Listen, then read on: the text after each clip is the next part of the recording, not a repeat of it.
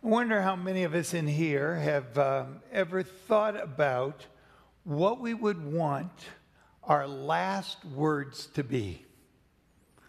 Now, I don't know how you prepare for that other than have them ready to say at any moment, but maybe a better way to think about it what would you want people to remember after you were gone? Now, I have thought about that, and I have put those words on my tombstone so that one day when my kids or others passing by the tombstone, that there would be a word there for them, and especially, my family, I would want them to know. And what's chiseled on my tombstone is PS colon 8 or PS 84 colon 10. PS 8410. Anybody know what that stands for? Sounds like it's in the Bible, but it says, better is one day in your courts than 1,000 elsewhere. And I have tried to drill that into my kids, that they would be not grieving for me, but celebrating. Because better is one day in your courts, O Lord, than 1,000 elsewhere. And I think it took for at least a couple of them. Because when my son bought a motorcycle, it came with a plaque that they would engrave anything on it that he would want, had to be sent away, and that it would fit right on the handlebar of his motorcycle. Now, most people put their name and address in case the motorcycle is stolen. But right there on that plate, as he drives that bike, it's PS 84 colon 10. And I've just given you the passwords to most of my kids' computers. So that, and some of, because it's one of those things I want them to know. Better is one day in your courts than 1,000 elsewhere. Now, we have, as a church, been for almost 2 years going through every book of the Bible, 66 books of the Old Testament, week by week. And then we are 66 books of the Bible, 39 of the Old and 27 of the New. And I loved it when Mike said a couple weeks ago, we're on the back 9. And actually, today, we're on the back 5. We're headed for home. 4 more Sundays after this, and we will have preached every book of the Bible. But we are on this, the back end of the New Testament. And scholars believe that even though this particular book, in its 1 John, does not come at the end of the list, the book of Revelation does, that this actually was his last letter. His last letter. And so what is it that he wanted the church to know? But more importantly, what is it that he wants us to know in this last letter? And before we go any further, let me pray. Gracious Heavenly Father, we want all that you have for us today. So as we open your word, we pray that your Holy Spirit would do what your Holy Spirit does best. Take words that are written on a page and write them on our heart that transforms us to be more like you. And if there would be anything that would hinder that happening, I pray that you would remove it. For we've come to see Jesus and to be taught by Jesus. And we pray these things in the precious name of Jesus Christ, our Lord and Savior. Amen. Now, there is no question as to who wrote the letter or the book of 1 John. Because there were people who were alive long after John that just said, yes, the Apostle John wrote this. Now, what you need to know a couple things about the Apostle John.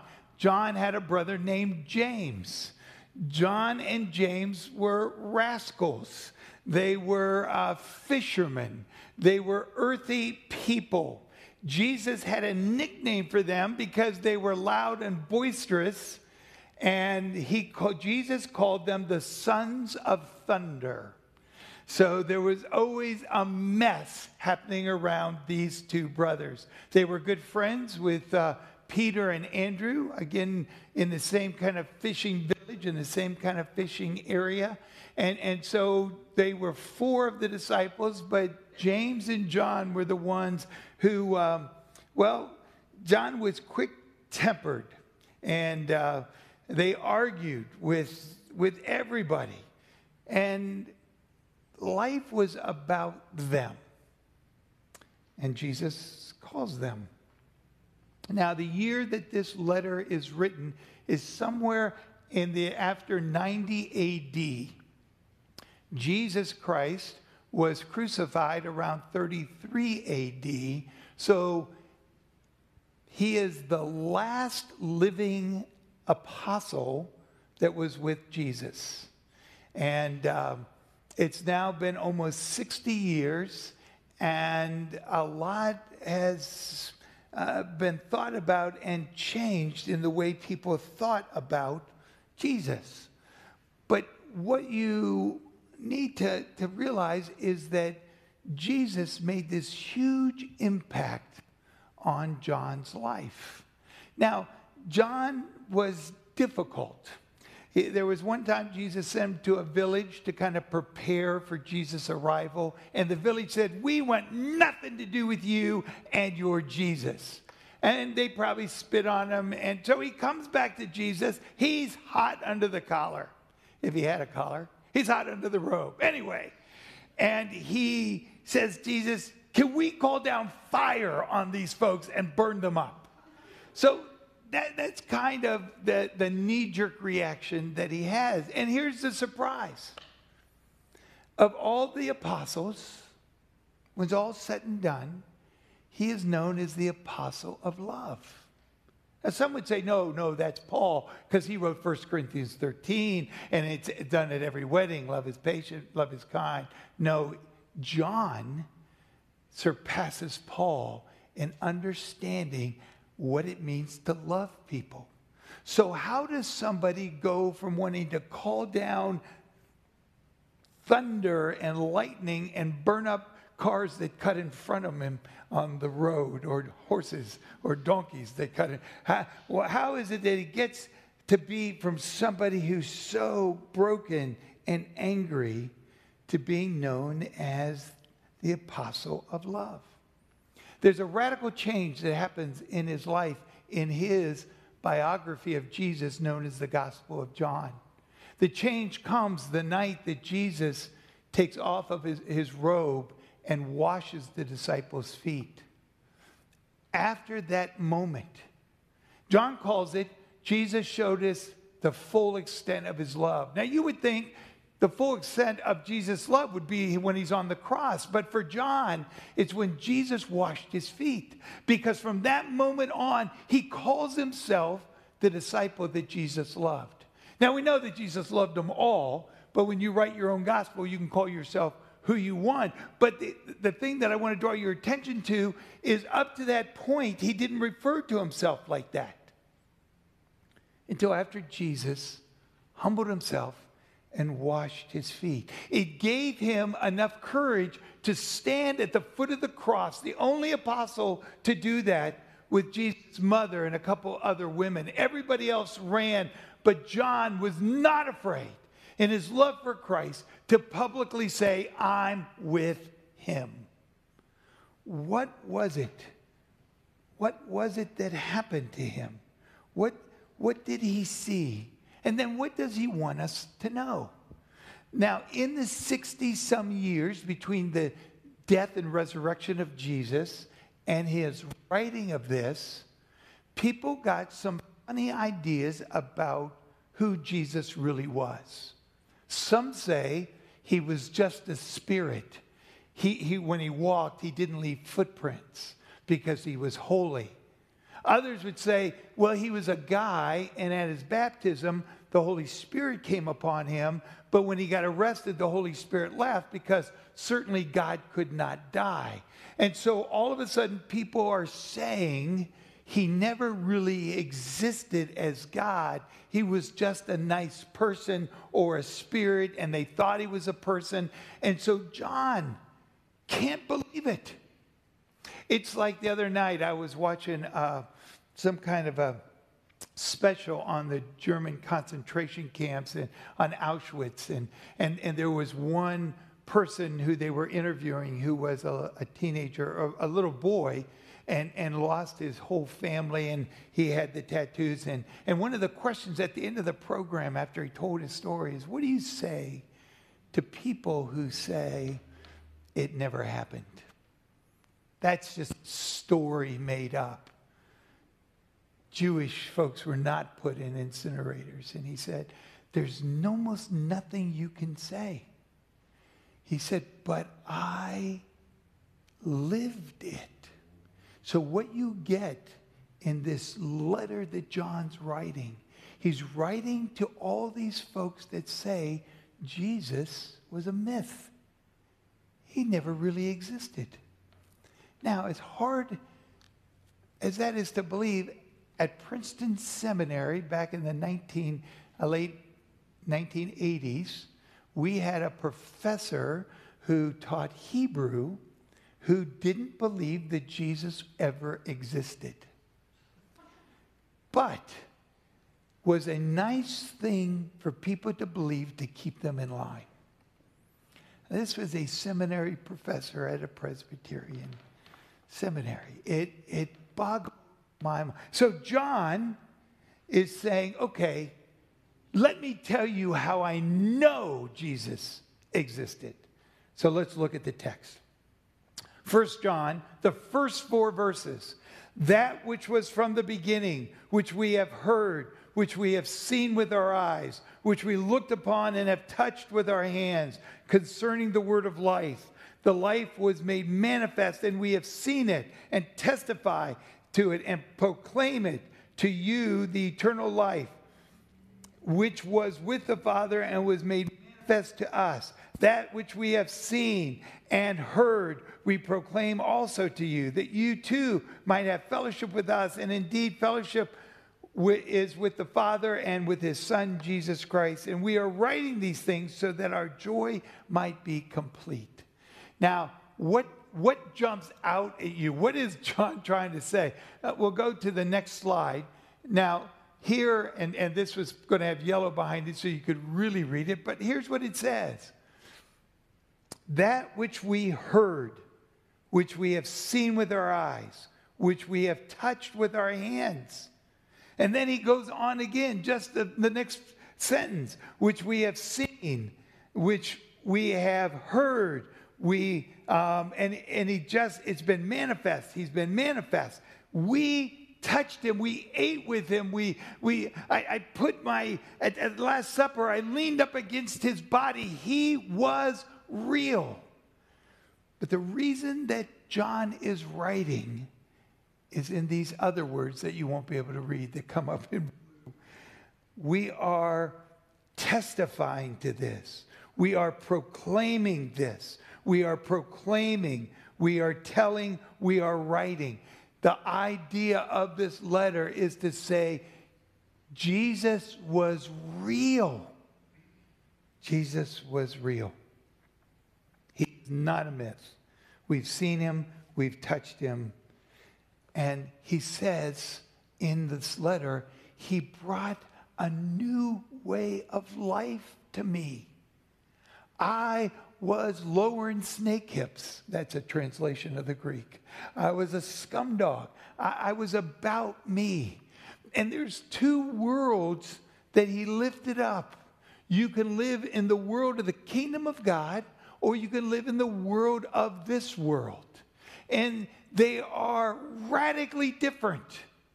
In the kingdom of God, there is light and life. In the kingdom of this world, you will find darkness, and everything ends in death. In the kingdom of God, there's truth and there's love. In the kingdom of this world, there are lies and there are hate. And John is saying, I lived in this world. And I encountered this Jesus. We touched him. We ate with him. We talked to him. We listened to him. And I want to tell you, his world is radically different. Radically wonderful. And Jesus makes a difference in my life. And he writes saying he makes a difference in your life. But something gets in the way of that difference. And it's a little three-letter word called sin. And John writes in 1 John chapter 2, verse 1, my little children. At 90 some years old, you can call everyone your little children. He called the church. I am writing these things to you that you may not sin. Now, before you get hung up on this word that gets tossed around, sin just means, in the Greek, to miss the mark. Not live up to who you are designed and called to be. Don't let this world drag you into darkness and lies and hatred. Don't miss the mark of what God has for you. And so I'm going to read from the Message what he tells the church and you and me. Now the Message is a translation in a different, a more clear language of the day. He says, don't love the world's ways. Don't love the world's goods. Love of the world squeezes out love for the Father. We can get very much wrapped into what John was wrapped into. It's all about us. Don't get wrapped up into the whispers of the world and what the world holds out for life. For it squeezes out the Father. Practically everything that goes on in the world is this: wanting your own way, wanting everything for yourself, and wanting to appear important. Now, if you were holding on to your King James Version, it would be called lust of the eyes, lust of the flesh, and the pride of life. You want things to taste good. You want to look good, and you want everybody to think you're something. That's what this world invites you to do. He goes on to say, practically everything that goes on in the world, wanting your own way, wanting everything for yourself, wanting to appear important, has nothing to do with the Father. It just isolates you from him. The world and all its wanting is on the way out. But whoever does what God wants is set for eternity. Now, this idea of sin, most of us are familiar with it in one way or the other. Of all the books in the Bible, this book appears to be the most contradicting, confusing book or letter when it comes to understanding sin. Listen to a couple of the different texts that you would have read this week had you read this. John 1, 3, 9 to 10. No one who is born of God will continue to sin, because God's seed remains in him.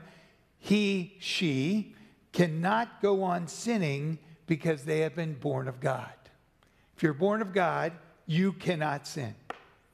But then he says in another chapter, in 1 John 1, 8, if we claim to be without sin, we deceive ourselves and the truth is not in us. Then he says, if we confess our sins, he's faithful and just to forgive us our sins. And then he says in 1 John 5, we know that anyone born of God does not continue to sin. Okay, John, what is it? Because it seems like right now you're talking out of both sides of your mouth. Do Christians sin or not sin? No one who is born of God will continue to sin. But if we can claim to be without sin, we deceive ourselves. We know that anyone born of God does not continue to sin. But if we confess our sins, he'll forgive us. What is going on. So I need your help. I'm going to give you a sin test, okay? So ready? You can't look around at what everybody else. Here's the questions. I want to understand sin, and if you're a Christian, what do you believe this statement? Ready? Here's the first one. The first one is, Christians do sin. If you believe it, raise your hand. Christians sin. Okay, 100%. We're on board. We're there. Okay. Next question. Christians will sin. Not only do they do, but they will. Anyone? Anyone? Pretty much everyone. Okay. We'll go on. Christians should not sin.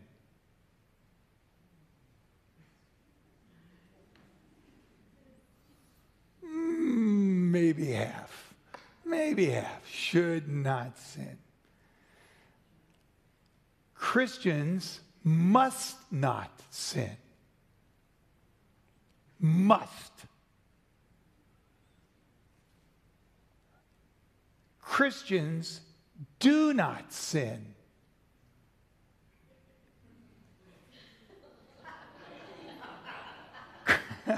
Nobody.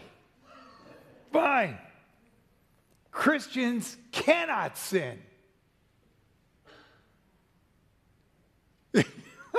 Kevin, maybe you're maybe on the fence about that. John says Christians do not sin and Christians cannot sin. And all of you disagree with the Word of God. I'm going to close in prayer. Pray for all of you. How can he say that? See, this is where people take verses out of context. People misunderstand. They go, well, that's what the Word of God says, so that's what I believe. And it leads to lots of guilt and lots of shame and lots of, I don't know what I'm going to do. Why does he say we cannot sin and do not sin? Well, you need to go to the Greek because the verb form is different in those two sentences. The verb form is in the present active tense, or it's a participle.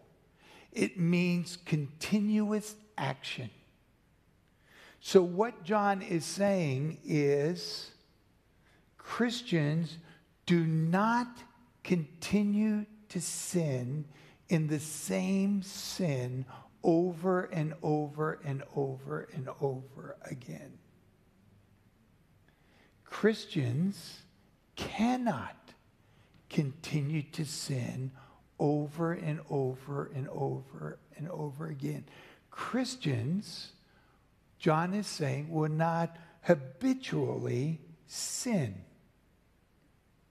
Now, the Apostle Paul said, I don't do the things I want to do, and I do the things I don't want to do. Who will save me from this? And what's the answer? Jesus. So how does it work?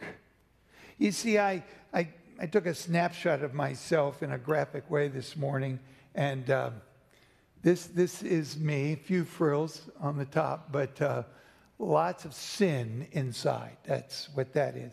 Actually, I took some out because I wanted to appear better than I did. Anyway, so this is me, and I have given my life to Jesus Christ. What does God do with the sin in my life? Well, what I think for a long time is I grew up thinking I'm supposed to take the big sins out. And so our faith is like becoming a better person by not doing the bad things that we do. And bit by bit, we're supposed to get the sin out of our lives. But the problem is, the more sin I get out, the more sin creeps back in. So I'm stuck. Now, some would say what happens is Jesus on the cross takes all of our sins and we never sin again. Is that true? Not with me. So, is the Christian faith us just trying to get the big clods out of our life? How do we not continue to sin? And John tells us.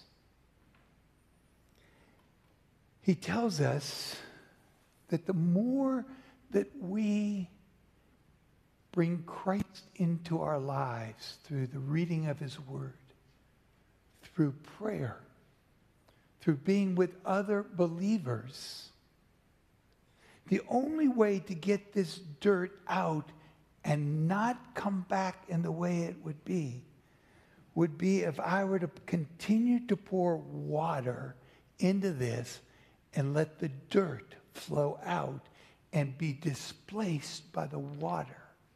And Jesus said, I am the living water. And so, my friends, John is telling us to be a disciple is not to go about trying to make our lives better by getting rid of the dirt.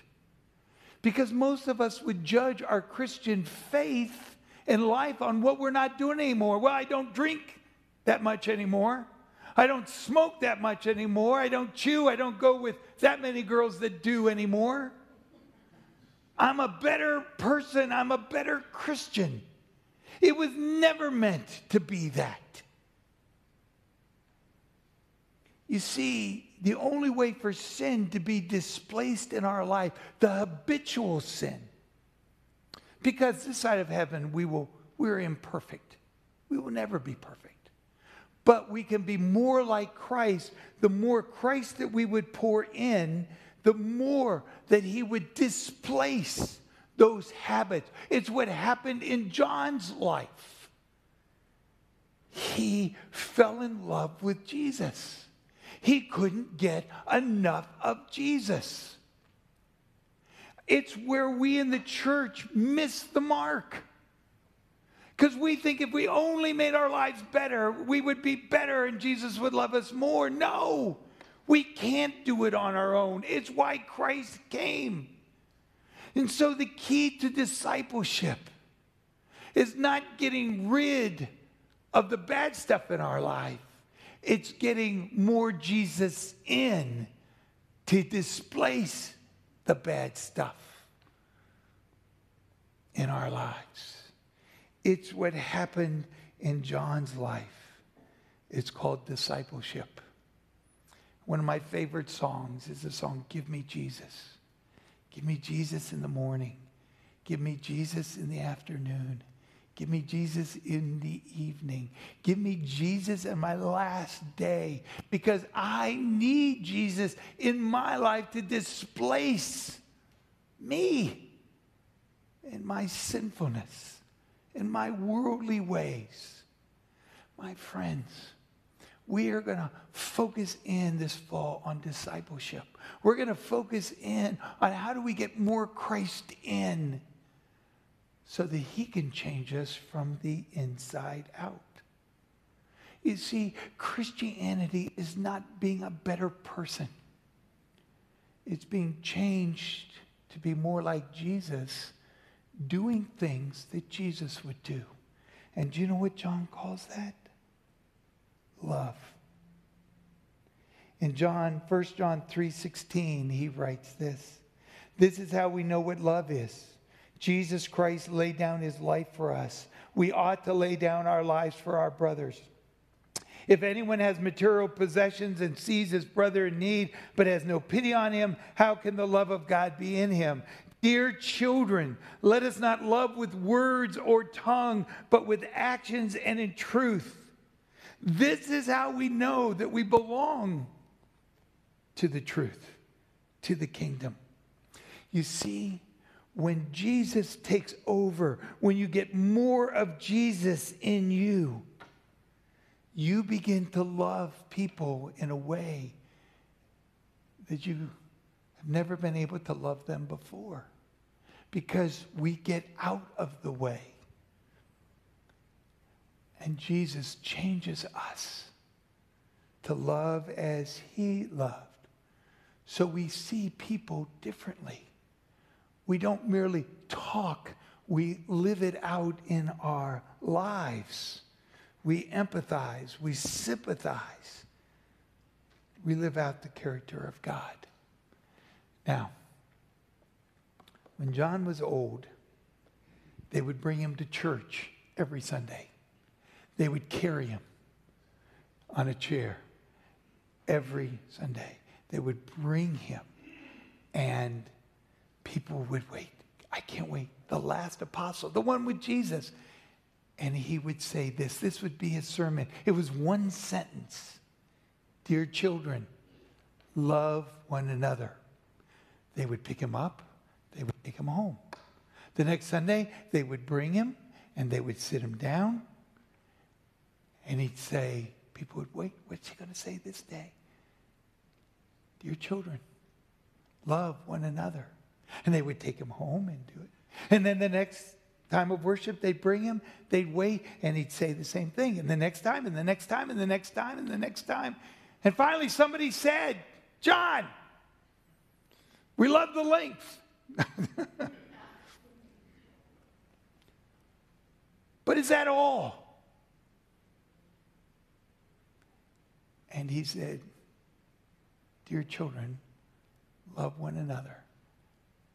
That is enough. Those were his last words. That's enough. But it flowed out of Jesus becoming more in him and the love of Christ overflowing into the world and changing the world. He said, that is enough. You think about that. Pray with me. Gracious Heavenly Father, we want it to be so much more.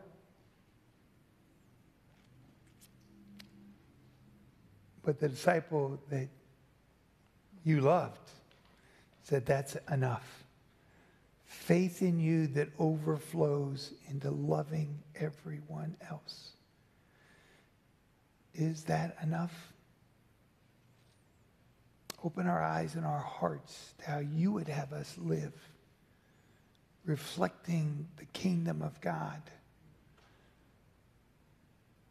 displacing all the me in our lives and having it be more you.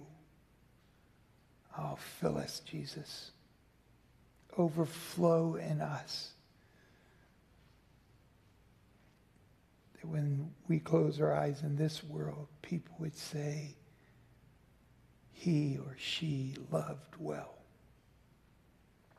And it made a difference. We pray these things in your Son's name. Amen. As you all leave this place, may you leave with the Lord being the breath in your lungs to proclaim what you know to be true. May he overflow your heart in such a way that people experience it long before you have to proclaim it. I love that song. We hadn't even talked about what song, but you could have just heard that and go home. But as you go in peace to love, serve, enjoy, and overflow him. Amen.